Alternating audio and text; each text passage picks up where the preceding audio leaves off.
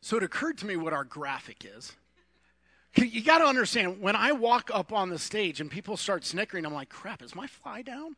Like every time all right, but no, it's, okay, they're laughing about the graphic. So yeah, we are starting this morning a new series in 1 Corinthians subtitled, When Church is a Dumpster Fire. By the way, bit of trivia, you know where most dumpster fires occur? Tailgate parties. Makes sense, right? You're in a hurry to get to the game. You've got your coals from grilling out. People dump them in the dumpster and sets the trash on fire. Listen, have you ever smelled like a super stinky dumpster? Those are not, right? Imagine that on fire, right? It's just disgusting. Not only does it stink, but it's dangerous, it's self-destructive, and sometimes, unfortunately, a church can be a dumpster fire. I'll tell you about one church that I heard about. I've never visited there. Maybe you've read about it as well, but I won't tell you the name of it. But this is what I heard about them. A couple things. One, this church had confusion about gender issues, marriage, divorce, sex, singleness.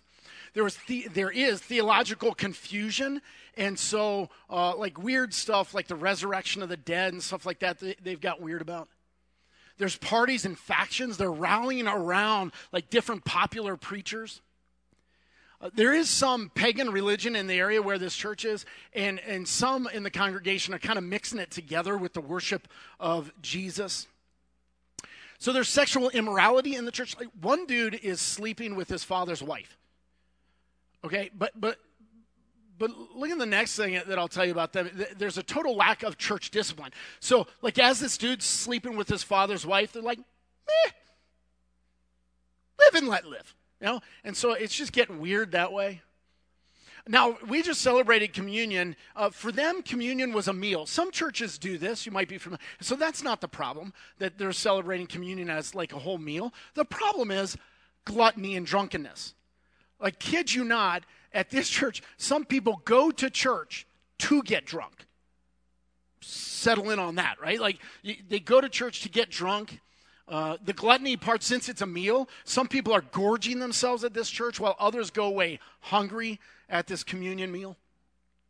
Now, they are wonderfully embracing their freedom, but unfortunately, at this church, they're doing it to the detriment of others. There's pride, arrogance, boasting. Oh, they're suing each other in court, and there's tons of division in the congregation. This church is a dumpster fire. And maybe you've read about this church. I just described to you ancient Corinth. That is the church in ancient Corinth 2,000 years ago. They're a mess. Now listen, sometimes as pastors, people come up to us and they'll be like, hey, why can't we just be more like the early church? No, don't like that. That is not where we're going. Like, you haven't read the New Testament. Like, some are okay, but like a lot of them are just a dumpster fire. And so let me tell you a little bit about the background of this church. Since we're reading 1 Corinthians, let me let you know about them. So here's a map of the ancient world. What you see, that big yellow Asia on the right, that we call that modern-day Turkey. The peninsula on the left is the Greek peninsula. And you see Corinth in the box there on the left. Little dot, red dot to the right of it is where the city would be. So they're part of the Roman Empire back in the day, which means religiously they're polytheistic, they're pluralistic. They would worship the pantheon of Greco-Roman pagan idols. That really invaded every aspect of life, by the way, like government affairs and civic festivals and trade unions, everything. Like the idolatry seeped into every aspect of life. Now, they were a fairly wealthy city, basically because of their location. If you see where it is, it's this tiny strip of land that connects the Peloponnesian part to the south up to the greater Greek peninsula. And so trade flowed through them like crazy. If you're going by land, north or south, you go through Corinth. So location and trade, they're wealthy. And ship travel going east to west, they might not want to go all the way down around to the south. So they go in that little kind of jetty going in there. Then they dock at Corinth, and they'd take it across land, get on another ship, and keep going east. So even east-west traffic is flowing through them. It's all about location, right? Think about playing Monopoly. You've got Park Place and Boardwalk with hotels. You're going to be rich, right? That's Corinth. So they are a very wealthy city. They're influential. So that is the Roman seat of government for that region that they're in. So politically influential. It's very cosmopolitan. A lot of international, it's really cool cosmopolitan city. And a whole bunch of sexual immorality. So the temple to the Greek god Aphrodite was at one point rumored to have 1,000 temple prostitutes. That's how you worship. So 1,000 temple prostitutes. And that was not just isolated to that. So Aristophanes, he turned the term Corinth into a verb. He verbed it, and it means to fornicate. So Jack went over to Diane's house last night. Do you know they Corinthian? Like that. He turned it into that. So Plato, when he would refer to a prostitute, didn't matter what city the prostitute lived in, he would call her a Corinthian girl. We would say a Pittsburgh girl, right? I'm sorry, I'm bitter. I'm bitter from last week. That's the way it is, right? You get the idea. So, but its reputation precedes it, right? So the point is that the city of Corinth is a hot mess. There's idolatry, there's immorality, there's corruption, there's greed. So they've got the wealth of L.A., they've got the cosmopolitan nature of New York City, they've got the political influence of D.C., and when it comes to sex, they're all Vegas, right? I mean, its place is, now listen, you know what that is? That's a great city for the gospel to invade. Great city for the gospel. And so the gospel did get there. Paul took it there. Now, to talk about Paul for just a moment, you might remember Paul was a Jew. And at first, he was no fan of Jesus. He was a persecutor of the early church until God invaded his life. And he became a lover of Jesus. And so God said, okay, you're not only going to be a Christian, you're going to be the first missionary to significantly take the gospel to the Gentile world. And so Paul started on these journeys. His first journey didn't even get onto our map. So Jerusalem would be off to the east. So the first journey didn't even make it onto the map you're looking at right there. But on his second missionary journey, he got into the upper left of Asia to Troas. He crossed the Aegean Sea, got over to Philippi and Thessalonica and Berea, starts working south, and he gets down to Corinth. And when he gets down to Corinth, he spends a year and a half there. That would have been around AD 51. Year and a half, that's a good bit of time. By the way, it was there in Corinth that he wrote the two letters, 1st and 2nd Thessalonians, that we've recently studied together. He wrote those from Corinth while he was there. Now, while he's there, as he usually did, he has a side hustle. He makes tents. That's how he just kind of feeds himself. But he's really there as a missionary. So his habit was, and he practiced it in Corinth, he would start going to the Jewish synagogue, trying to convince them that Jesus is indeed their Messiah. Well, that went over like a lead balloon, and so eventually he's kicked out of the synagogue. He goes right next door to a God-fearing Gentile and starts sharing the gospel throughout the city. Eventually, he plants a church in Corinth. It's wonderful, wonderful. Now, throughout the years, then, I mean, not like thousands, I mean like over 5 years, there would be tons of big name Christians teaching in the city. So not only Paul, but Silas, Timothy, Priscilla, Aquila, Apollos, Titus. A lot of you don't recognize those names, but just smile and not go, oh yeah. Like your neighbor doesn't know, right? Fake it till you make it. They don't know. Anyway, all those big names had ministered in Corinth. But Paul himself would have a very contentious relationship with this church. During his next missionary journey, the third one, he stayed in Ephesus. Now, if you go from Corinth due east, you get over the coast of Asia, you see Ephesus in a little nook in there.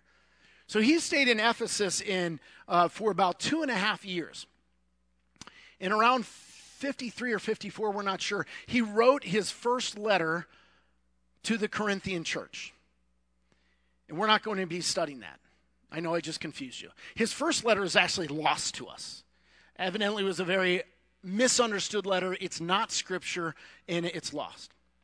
But while still in Ephesians, Paul starts to learn of some of the misunderstandings in Corinth. He learns of the questions and the problems. Like as we go through this letter in chapter 1, verse 11, we'll learn that there are some travelers who had connections to Corinth who brought Paul word. We'll also learn in chapter 16, verse 17, that the Corinthian church sent an official delegation to Paul with some of their questions. And so from these sources, Paul finds out they're an absolute dumpster fire. And so while in Ephesus, now we're about AD 55, he wrote the letter that we'll be studying over the coming months to them. And in it, he will address all those things I listed at the beginning about that hypothetical church. That's Corinth. He will address all those things. And it's an incredibly relevant letter to us. How to be the church in the midst of a messy culture.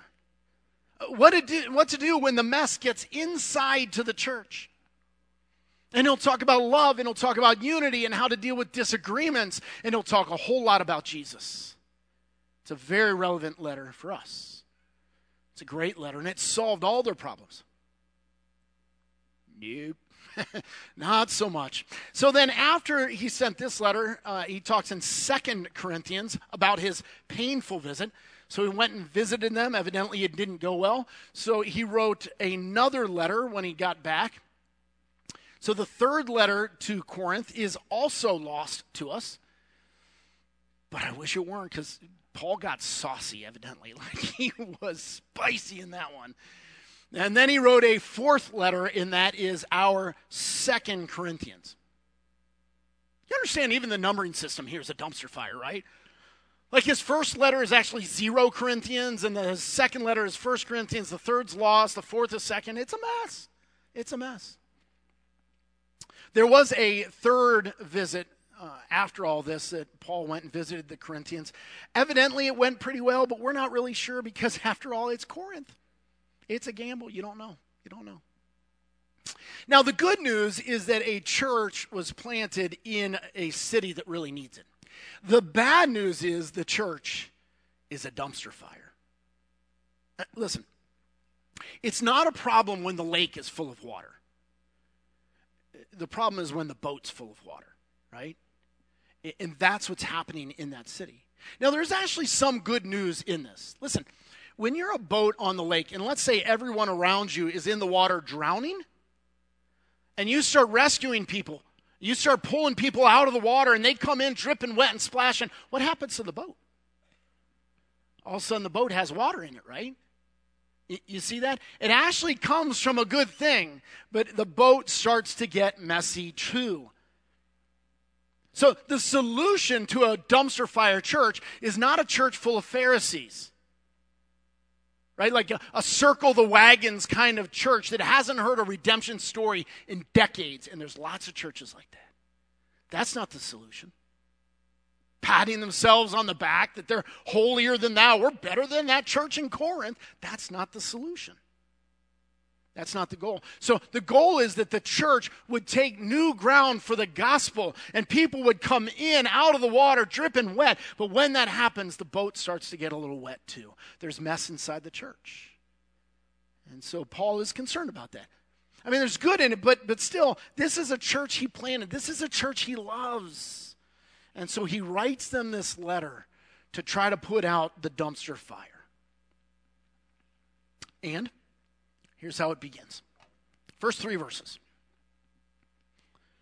Paul, called by the will of God to be an apostle of Christ Jesus, and our brother Sosthenes, to the church of God that is in Corinth, to those sanctified in Christ Jesus, called to be saints together with all those who in every place call upon the name of our Lord Jesus Christ, both their Lord and ours. Grace to you and peace from God our Father and the Lord Jesus Christ. Now that is a very typical format of an introduction to an ancient letter. But what I don't want to do is just kind of gloss over and get started, because in there, Paul is planting seeds that he will harvest throughout the rest of the letter. There's content in there. And granted, it is the typical 3 ingredients in the intro of an ancient letter, which would go author, audience, greeting. Okay? So, and you see that, author, audience, greeting. So if I were to write to you, I would say, Rick, to Redemption Chapel. What's up, my people? Something like that, right? But that's not what Paul says. Look at his greeting. He says, grace to you and peace from God, our Father, and the Lord Jesus Christ. Remember, they're a dumpster fire. Their culture's a dumpster fire. The church is a dumpster fire. Their lives are a dumpster fire. And it's okay because Jesus is really good at putting out fires. And so he says, grace and peace to you from God, from Jesus. Now, what I want to do is spend a little bit more attention on the author and the recipients. Let's begin with the author. See out of the gates there, first word, Paul. Told you a little bit about him already. We'll come back to him in just a second. But he also says, and our brother Sosthenes. Now, Sosthenes was Paul's amanuensis. I don't see you writing that term down. Okay. No, don't worry about it. It's just a fancy way of saying Paul dictated, Sosthenes wrote it down. It's Paul's letter, but he was the guy writing it down. All right. Likely that guy. Now, Sosthenes, that name does appear one other place in the scriptures, and that's in Acts chapter 18, verse 17. It's recording when Paul was in Corinth. There was a ruler of the synagogue named Sosthenes. The Jews got upset and beat the tar out of him. It might be that guy then later came to faith and is a traveling companion with Paul. That's really cool. We don't know that. But what we got to assume is that the reason Paul mentions his name is that he's known to the Corinthian church. They know him. Otherwise, he wouldn't even mention him. So that's Sosthenes. Now, Paul, he's really the author, and he introduces himself as an apostle. But he lays it on really thick. Like, look, called by the will of God to be an apostle of Christ Jesus. It's like, whoa, Paul, easy. What are you saying, man? What's your point? And again, he's planting seeds because Paul's apostleship will be questioned in Corinth. It'll come up throughout the letter. So let's talk about apostles for just a moment. To be an apostle, okay, it just means a sent one. Okay, so there's a general use of it, but there's a technical, official use of it. And to be one of the apostles, there has to be 3 things. You have to be called by Jesus. You have to have seen the risen Lord in the flesh. And then you have to have unique authority. And Paul has all 3 of those. If you look in verse 1, he says, I was called by Jesus. Okay? So he's called. But then also you have to have seen the risen Lord.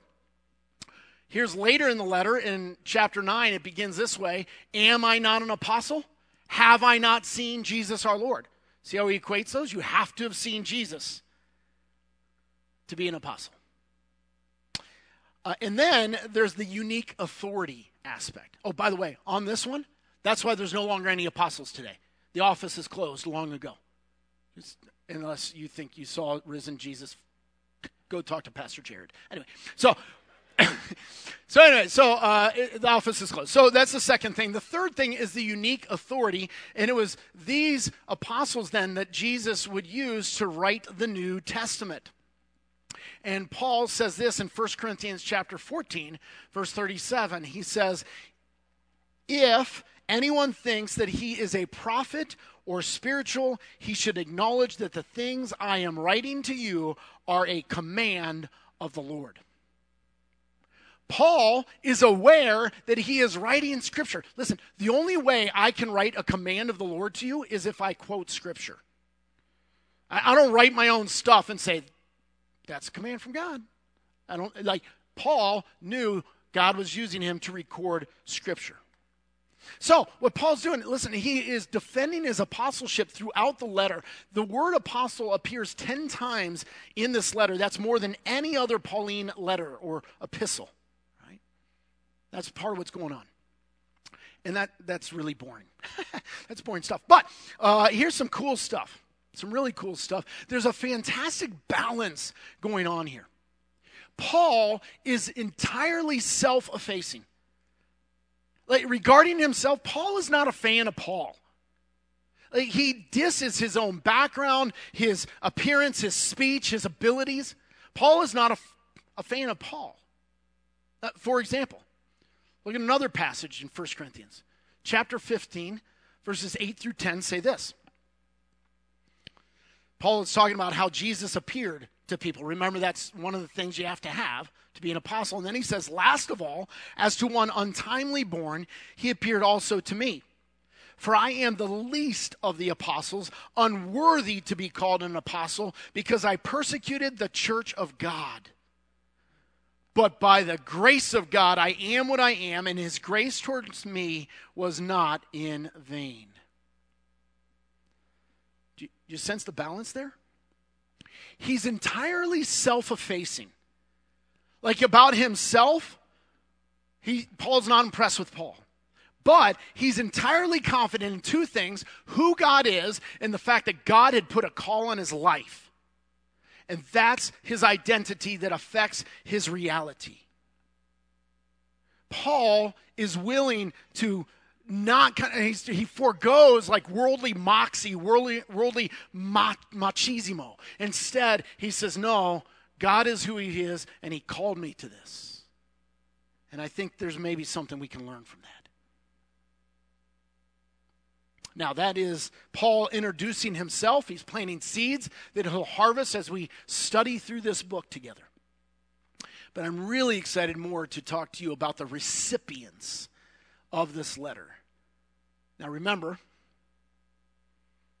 the church in Corinth. They are an absolute dumpster fire. And if you were Paul and you're writing a letter to them, how would you address them? What would you call them as you address this letter? Gary sent this to me. Jared Wilson said there's two kinds of Pauline epistles. The first is, we are heirs through unfathomable grace to unimaginable glory. And the second kind of Pauline letter is, I am as a personal favor begging you sick little freaks to act normal for 5 minutes. 1 Corinthians is more in the second category, right? And yet, don't miss this, he doesn't call them sick little freaks. Look back at the introduction. Look how he addresses them. He says, to the church of God that is in Corinth, to those sanctified in Christ Jesus, called to be saints, together with all those who in every place call upon the name of our Lord Jesus Christ, both their Lord and ours. Grace and peace. Paul is saying, remember who you are. Remember who you are. When our kids were in elementary school, the school was close enough they could walk. But once they hit middle school, they could take the bus. And when they would go out the door to catch the bus in the morning, Shannon would always say to them, she'd say, remember who you are. She didn't say be good. Caleb took full advantage of that. But what she was going for is, if you remember who you are, your identity should impact your reality. Remember who you are. Paul is saying to them, remember who you are. And what he says about them, he says, you were sanctified. To those sanctified. Notice that's past tense. Already happened to them. The word sanctified means to be made holy.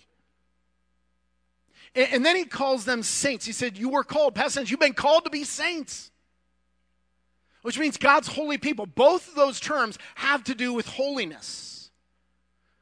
Now, let me talk about holiness for a second, because I think we get bunged up about that word somewhat. We sometimes feel like holiness, it's this harsh, unattainable standard that we'll never meet, and it has a bad emotional feel to us. Or what it calls to mind is like holier than thou, holy rollers, super spiritual, stuck-up religion. And we don't like that term. But I want you to know holiness is beautiful. Holiness is who God is. Holiness colors God's kingdom. Holiness is gorgeous. In fact, think of a Nazi concentration camp. Just use this example. All the horror and the grossness and the evil and the torture that is there, and God's holiness stands in contradiction to that. God's holiness is beautiful. And we should desire, we should long for it even more. And you kind of have it. Because the other term that gets misunderstood is saints. So he calls them saints in there. There's tons of misinformation about the word saints. It comes from religion, particularly from Catholicism. And what Catholicism teaches is that saints are dead super Christians who are now in heaven, but they're super holy. They have 2 confirmed miracles, therefore they've been canonized by the Pope. As a result, they skipped purgatory. They went directly to heaven. Their salvation is secure. And they have all this, they not only have plenty of holiness for themselves, they got tons of excess so they can share it with normal spiritual punks like you and me. And so we're not holy enough to go directly to God. And so what we do is we pray to these dead saints, and they go to God on our behalf. One other thing, none of that's in the scripture. None of that's biblical. So what is a saint? Well, the term is hagios in Greek, and what it means is a made holy one. One who has been made holy. Here's a question. Who made him holy? I'll give you a couple of hints. All right? Who made them holy? Did they make themselves holy, or did Jesus make them holy? Here's the hints. Paul calls the Corinthian Christians saints. And they're a dumpster fire. They didn't make themselves holy. And in 3 verses, he speaks of Jesus 5 times. Who made him holy? Jesus made him holy. Jesus made him holy. And you'll see that really explicitly, like in a verse like Hebrews chapter 10, verse 14, that says this. Speaking of Jesus, it says, for by a single offering, he has perfected for all time those who are being sanctified. Oh, it's a great verse.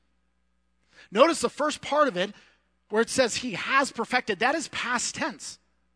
Wait a minute, I'm already perfected? In Christ, yes. It says for all time, you as one who has placed your faith in Jesus, been adopted by God as his child, that you have been perfected for all time, which means it can't be taken away from you. This is about normal Christians on earth. So a Christian equals a saint equals a Christian. That's all the term means. It's a synonym for Christian.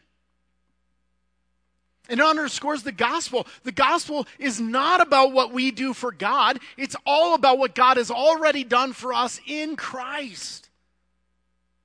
And so what happens then is you are placed in Christ. The Bible says in Christ all the time. We as Christians are in Christ. That's our position.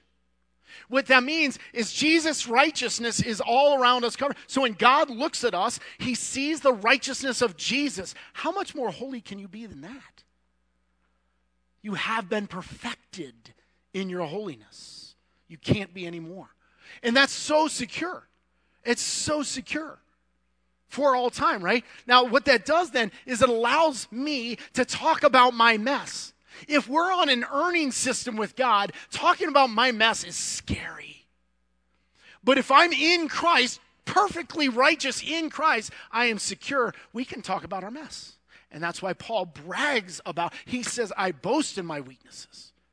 He's secure in Christ. Now, look at Hebrews 10:14 again. There's a great contrast in here between your position and your condition. You are positionally in Christ as a saint. You are in Christ. It is solid. It is secure. It is based on what Jesus did for you, period. That's your position in Christ right now for all eternity. But then at the end there it says, those who are being sanctified, which means there's some ongoing process that is a little up and down. That's your condition. You don't always act like your position, your condition. Let's be honest, it's a little roller coaster, isn't it? A little up and down, a little left and right. Sometimes a dumpster fire. That's your condition. So, if you look back at the passage then, while their condition is a dumpster fire, Paul is reminding them of their position, their identity. They are saints. Sanctified, set apart, called to be holy ones. He is saying, remember who you are and go live like it. We don't live like Jesus in order to become a saint. That won't work. We live like Jesus because we are saints. That's how it works out. Your position ought to impact your condition. But see, the Corinthians had divorced the two. And they looked a lot more like Corinth than they did look like their Lord Jesus. Claim Jesus as Lord and say a prayer, raise your hand, come forward, get baptized, and live like a dumpster fire. They had divorced these two. All right, now listen up. Listen. What if your biggest problem as a Christian is not what you do or what you don't do or what you've done? What if your biggest problem as a Christian is that you've forgotten who you are? You forgot your identity. Let me tell you about a little girl named Lizzie.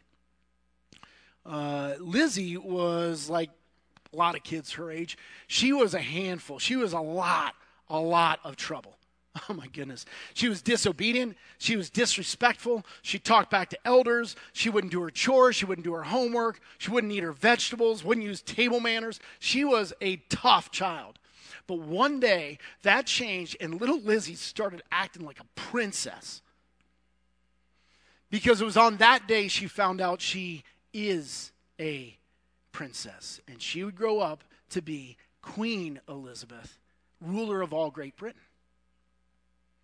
Now, what happened on that day? She didn't become royalty on that day. She found out who she already is, and it impacted her reality. She didn't start acting a certain way in order to become royalty. She found out she is royalty, and therefore she started acting a certain way. Not necessarily snooty or prideful, but with the character consistent with the privilege and responsibility of being royalty. That's what happened in her life. And this introduction is about identity. I want you to let your identity impact your reality, not the reverse. Not the reverse. Paul, as he writes to them, he says, you are the church that so happens to be in Corinth. That's interesting. He's saying you are the church of God. You are saints. That's who you are. Oh, and you just so happen to live in Corinth. But they had forgotten that. And they had let Corinth become their identity. And it reflected in their reality. Listen, if you are a Christian, American is not your identity. It just so happens to be your location. Don't get it confused. Paul is saying, don't forget who you are. Listen, if you feel like you're a bad Christian, like too much of the world's filth has spilled over into your life, then this book that we are about to study, this book's for you. It's totally for you. I want you to know you are a saint. You are made holy by Christ. You are secure in Christ. You are loved by Him. But know this. 1 Corinthians was not written to soothe you while you roll in your filth. God has enough compassion to take you just the way you are, but He also has enough compassion to not leave you like that. God has so much more for you than just that. And you are called as a saint. You are sanctified for a purpose. He's got more for you than that. Remember who you are. In fact, what I want you to do this week, every day when you wake up, I want you to put a note by your bed if you have to. I want you to remind yourself that you are a saint. You belong to Jesus. You are claimed by him. You are in Christ. That's who you are. That's your identity. And when you go out into the world day after day this week and you hit situations, you hit decisions, you hit temptations, I want you to ask yourself, what would a saint do? And let your identity impact your reality. All right? I'm looking forward to studying this letter with you. For now, let me pray.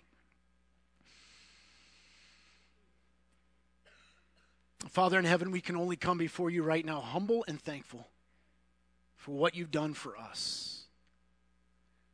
Because we admit, Father God, our lives, dumpster fires. Our culture, shoot, our church isn't above it. And yet you've called us to more. You've called us saints. You made our position completely perfect in Christ. We're seated in that right now. And I want to ask and I want to pray that our identity would impact our reality. That we would live like it. Father God, please put out the fire in our lives, that messy fire, and then light the fire in our hearts that we would just live large for you. And I pray for that in Christ's name. Amen.